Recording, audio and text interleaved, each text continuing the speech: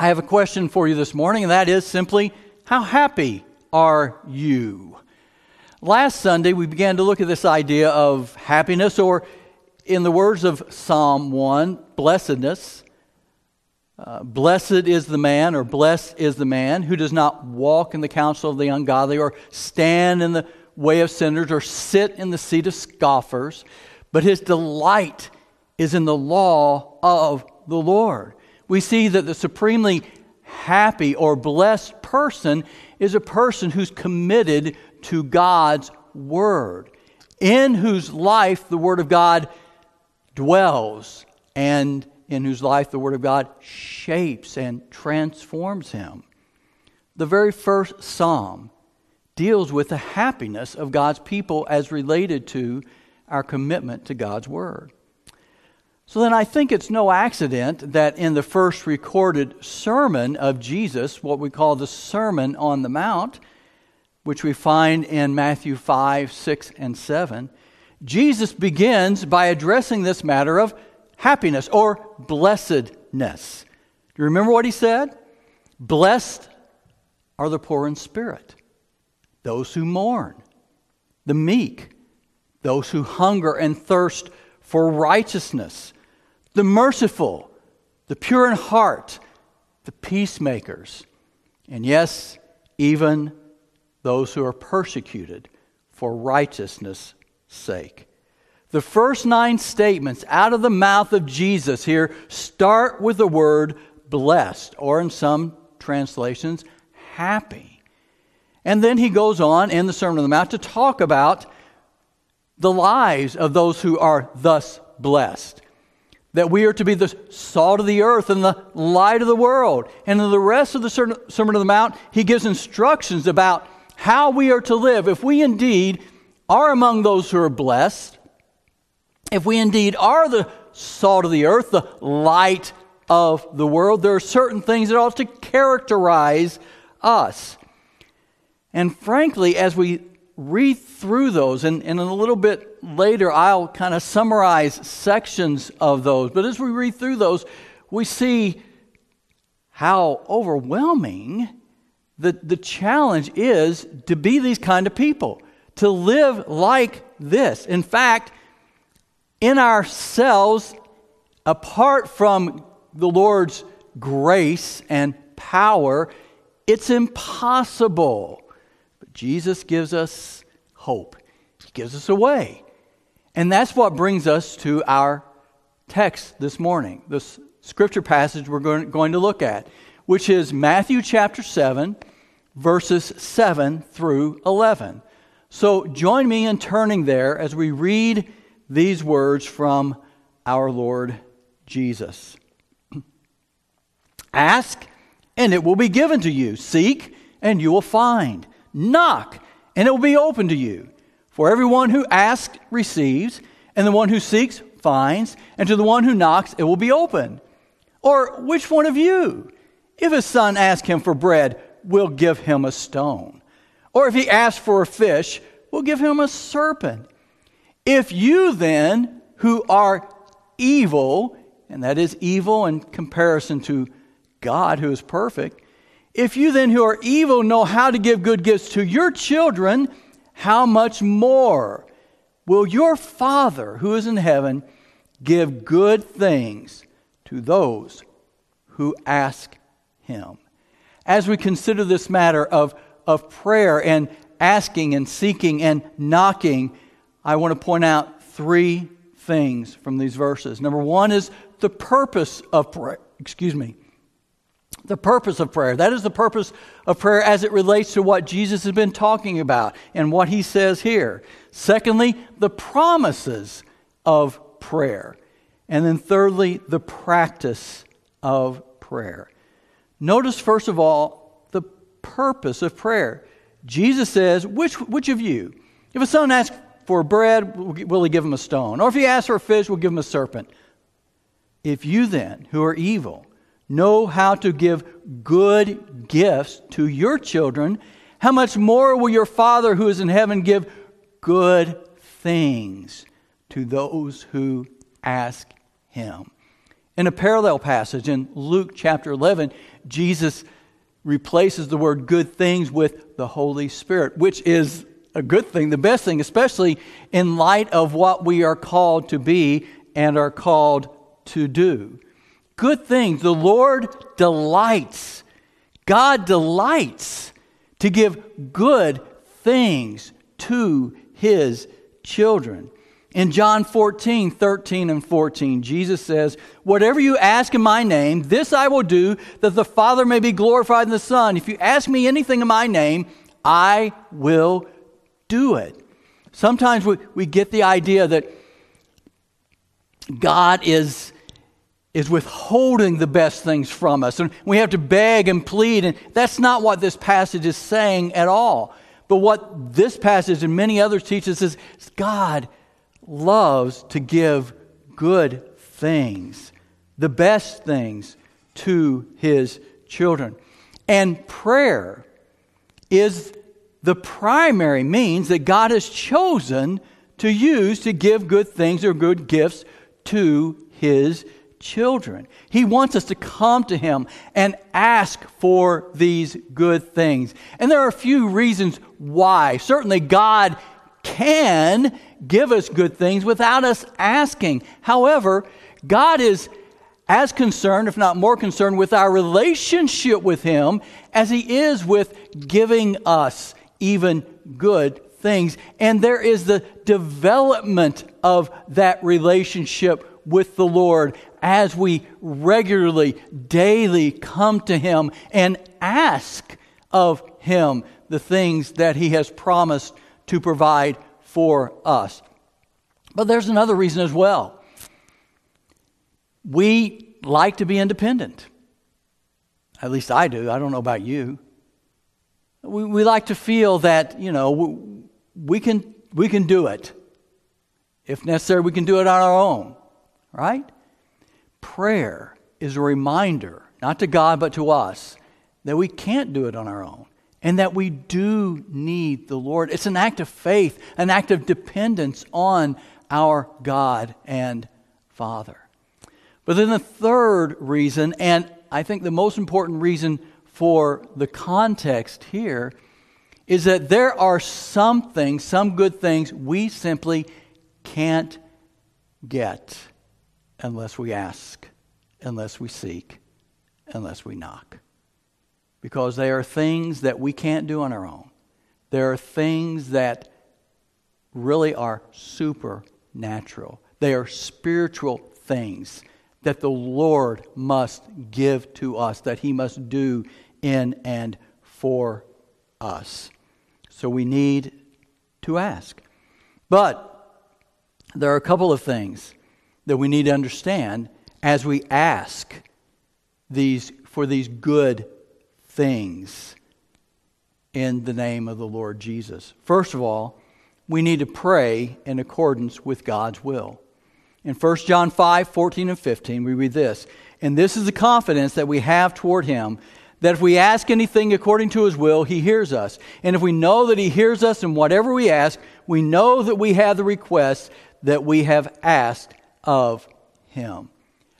We need to pray according to His will. Now, there are times when we don't know what the Lord's will is. In Romans 8, we're told the Spirit makes intercession for us with groanings that cannot be uttered, because sometimes we don't know how to pray. Sometimes we pray about things, and it's right to do so, not knowing for sure what God's will is in the situation. Like when someone is very ill, is it God's will to heal, or is it God's will to give grace in this situation for this person to be able to bear it? But we should pray fervently and confidently for those things that we know are God's will. This is why we shouldn't pray to win the Mega Millions or the Powerball. No matter how much good we think we could do with that money. This is why we shouldn't pray for anything that God prohibits.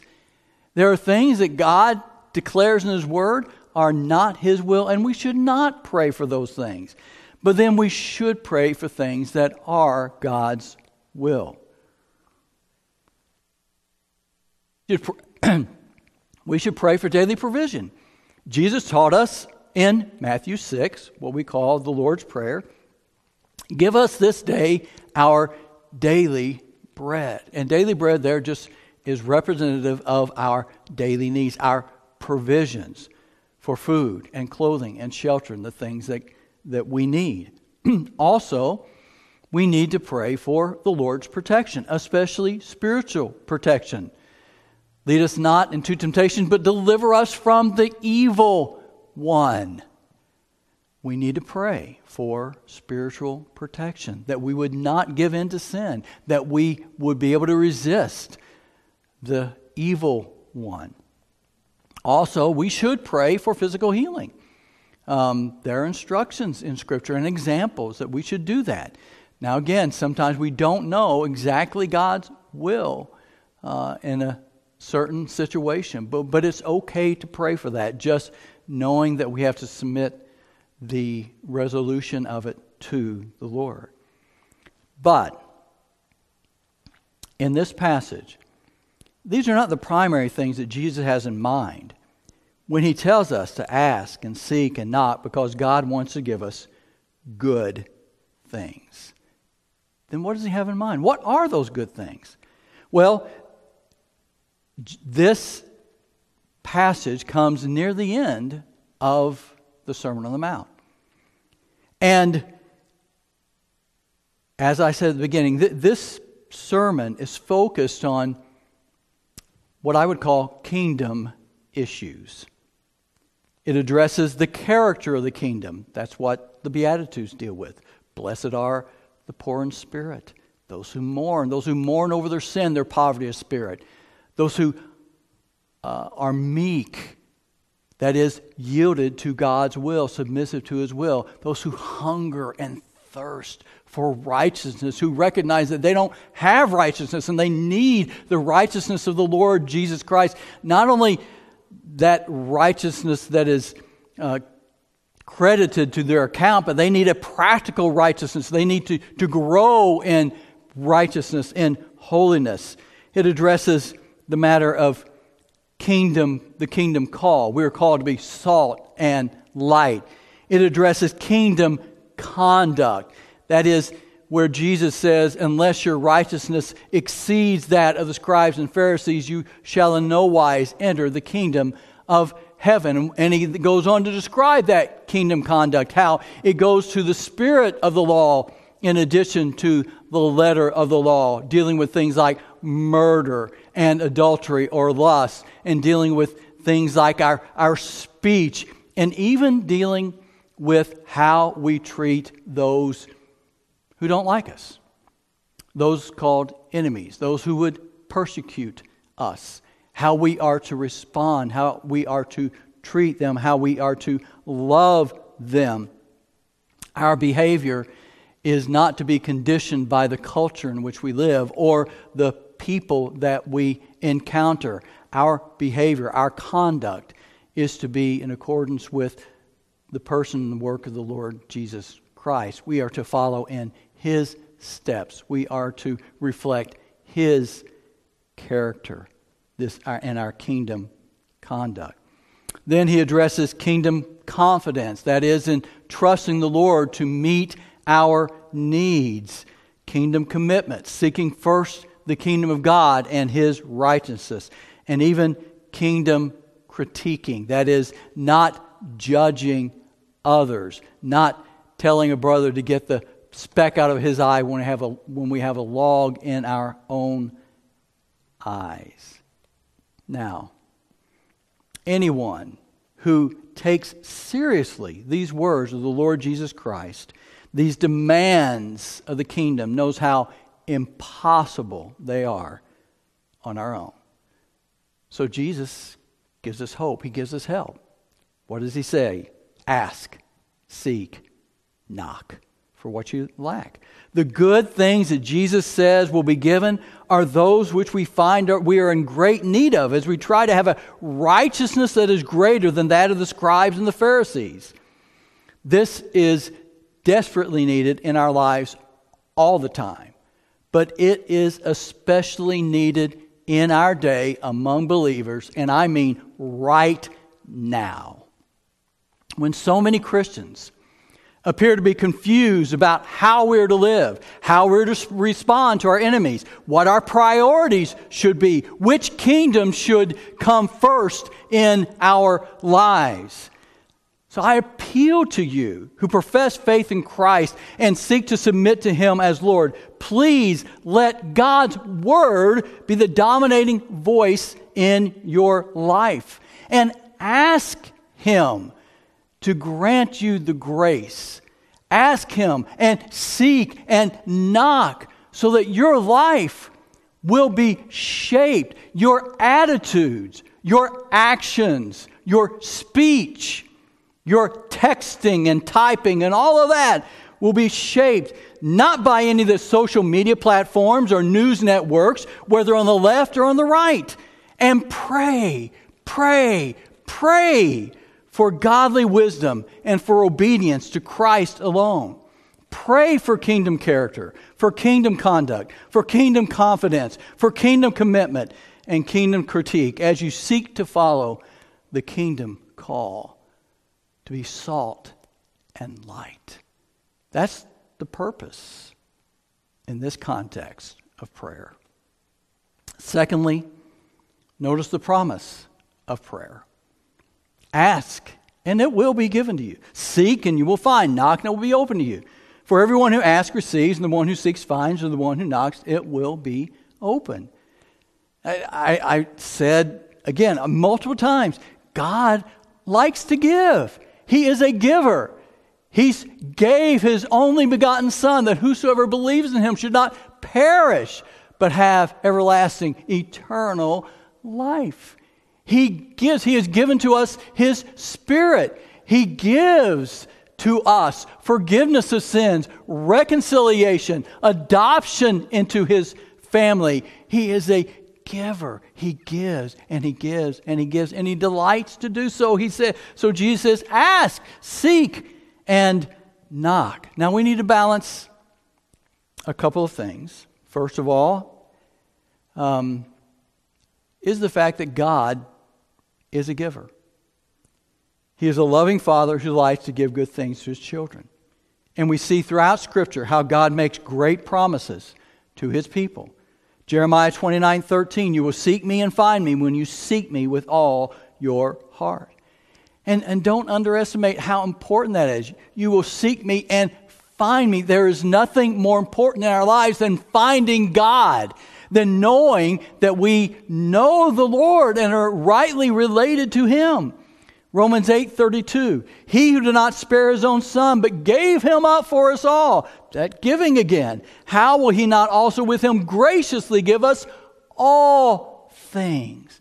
Graciously, freely give us all things. 1 Corinthians 10:13, no temptation has overtaken you that is not common to man. God is faithful, and He will not let you be tempted beyond your ability. But with the temptation, He will also provide or give the way of escape, that you may be able to endure it.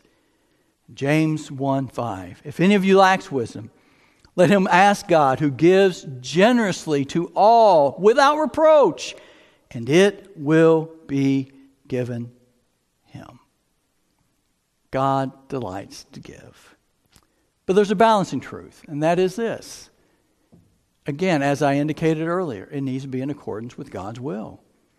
In James chapter 4, verses 2 and 3, after rebuking his readers for not asking the Lord, he writes this, you desire and do not have, so you murder. You covet and cannot obtain, so you fight and quarrel. You do not have because you do not ask. You ask and do not receive because you ask wrongly to spend it on your passions, whatever those may be.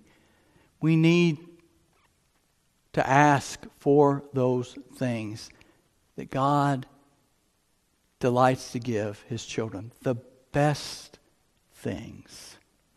Tim Keller tells this story from when he was in his early 20s. He writes, I prayed for an entire year about a girl I was dating and wanted to marry, but she wanted out of the relationship. All year I prayed, Lord, don't let her break up with me. Of course, in hindsight, it was the wrong girl. I actually did what I could to help God with the prayer because one summer, near the end of the relationship, I got in a location that made it easier to see her. I was saying, Lord, I'm making this as easy as possible for you. I have asked you for this, and I have even taken the geographical distance away. But as I look back, God was saying, son, when a child of mine makes a request, I always give that person what he or she would have asked for if they knew everything I know. And that's what we want. We need to be grateful that oftentimes the Lord doesn't answer our prayers in the way that we want Him to. But He answers them in accordance with His will in the best way, for what is best for us. One writer expresses it like this. If the request is wrong, God says no. If the timing is wrong, God says slow. If you are wrong, God says grow. But if the request is right, the timing is right, and you are right, God says go. God delights to hear and answer the prayers of His people. But there's one more thing we need to see here, and that is the practice of prayer. I'm not going to give you a list of what to pray for and how to pray or anything like that, but there are two things in these verses that we need to take notice of. First of all, notice that there is progression. Progression, I would say, in intensity. You see the progression, the earnestness or intensity in these words: ask, seek, knock. You know, to ask is one thing, it's relatively easy. But then seeking means we go a little further. We're a little more involved in it. We're a little more invested in it, maybe in time or in trouble. But then there is knocking, which is truly bold, which is truly something that we would only do if we were maybe desperate to receive what we want. Again, it's not that God is reluctant or unwilling, but it's about what is done in us. It is about God using this intensity of prayer in us and for us. In James 5:17, we're told this: Elijah was a man with a nature like ours, and he prayed fervently that it might not rain. And for 3 years and 6 months, it did not rain on the earth. You know, James could have easily left out the word fervently, and we would have gotten maybe the same sense out of it. He prayed that it might not rain, because that's what happened. Elijah prayed that it might not rain. It didn't rain.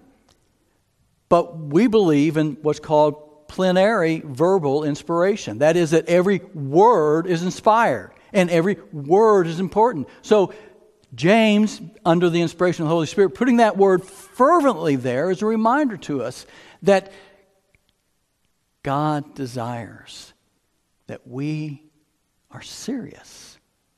We are serious about what He is serious about. And that is, in the case of Matthew 7, it's our character, our conduct, our righteousness, our likeness to the Lord Jesus. And that is not something that comes easily. That is not something that comes quickly. That is not something that comes often as we would like for it to. The Lord uses a number of means to bring that. Often He uses suffering. Often He uses hardship and difficult situations so that we might earnestly, so that we might not just ask, but that we might also seek and that we might also knock. Then the second thing is not only the progression in intensity, but also the persistence that is revealed in these. Now, we don't catch it quite in our English translations, but in the Greek, we find that these are three what are called present imperatives. Now, you know imperative, it just means it's a command. We are to do this, right? Ask, not seek, knock. These are commands. But the present tense means that the action is continual. It means it's not something we just do once, but it's something that we are to continue to do, to be doing continually. Ask and keep on asking. Seek and keep on seeking. Knock and keep on knocking. We find an illustration and an example of this in Luke 11, which I referred to earlier. This is something of a parallel passage. The disciples in verse 1 ask, Lord, teach us to pray as John taught his disciples. And then he gives them what I would call a shortened version of the Lord's Prayer. And then beginning in verse 5, we read this. And he said to them, which of you who has a friend will go to him at midnight and say to him, Friend, lend me 3 loaves, for a friend of mine has arrived on a journey and I have nothing to set before him. And he will answer from within, Do not bother me. The door is now shut and my children are with me in bed. I cannot get up and give you anything. I tell you, though he will not get up and give him anything because of his friend, yet because of his impudence, he will rise and give him whatever he needs. His confidence, his boldness, his persistence. And I tell you, ask and it will be given to you. Seek and you will find. Knock and it will be open to you. For everyone who asks receives, and the one who seeks finds, and to the one who knocks it will be open. So we see here that we are to be even impudent, seemingly, in our requesting the Lord. Why? Because we have a God who is lazy and doesn't want to give up and give us anything because he's in bed at night? No. This is a contrast. A contrast between the way we are and the way God is. If we can be prevailed upon, even out of inconvenience and discomfort, to respond, how much more will our Father who is in heaven, who delights to do this, give us these good things when we need them? I would just also point you to Luke 18, verses 1 through 8, where we find a parable that Jesus tells of an unjust judge and a widow who comes to him again and again and again for him to hear her case and to grant her appeal, and he won't do it, but finally he does, again, because of her persistence. And again, it's a contrast between what so often we are like and what God is like. Unfortunately, I'm aware that some of you, perhaps many of you, know all too well the difficulty and even the debilitation that comes from chronic suffering, chronic pain, either through an injury or a disease. Perhaps it's you yourself, or maybe it's someone close to you. Let me ask you, have you spent much time and effort and expense, yes, and even prayer, into getting help? I don't even, without knowing who I'm speaking to, I know the answer to that question is yes. You've gone to great lengths to try to get help, to try to solve whatever your problem, whatever your suffering is. And unfortunately, all too often, what you have sought has been ineffective, or what you have found has been ineffective in producing lasting results. And I just want you to know, I pray for you. I pray for this congregation on a regular basis. I go through the directory and pray for you. And I know many of you who are suffering. But I want to turn the page a little bit, use that illustration and apply it here. I want us all to think about our chronic, habitual problem of sin, of selfishness, of responding to people in the wrong way, of desiring the wrong things, of not loving our neighbor as ourselves, of not loving God with all our heart and soul and mind and strength. What do we do about that?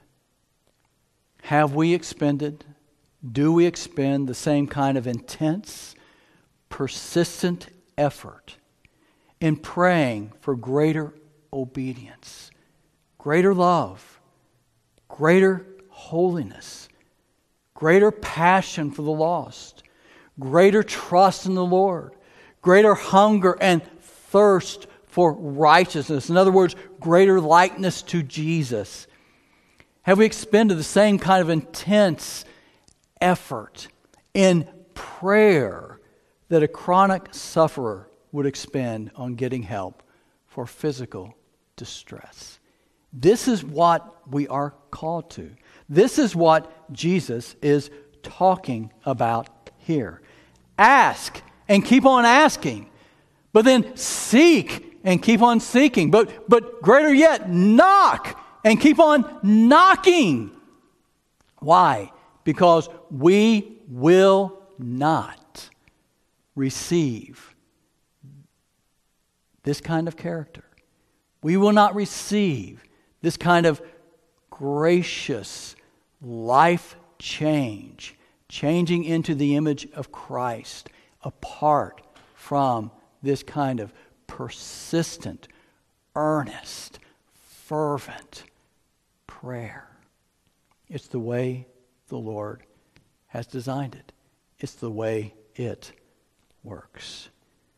True happiness, true biblical blessedness requires both a delight in God's Word and a progressive, persistent prayer life of asking, seeking, and knocking to be conformed to the image of Christ. How badly do we want this happiness, this blessedness? Let's pray. Our Heavenly Father,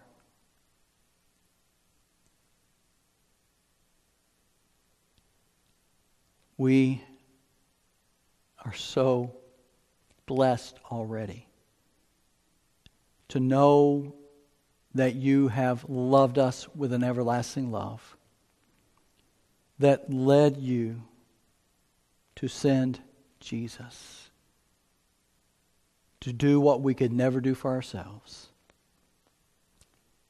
Die on the cross to satisfy your justice. Rise from the dead to demonstrate your approval, your satisfaction with his death, his atonement. And then, Lord, to grant us his Spirit. And Lord, we need ever increasing fillings of your Spirit. Lord, we need you. We need this grace, this help. So, Father, we ask, we seek, we knock. Lord, help us to make this a priority, perhaps the priority in our lives today and every day. We ask in Jesus' name. Amen.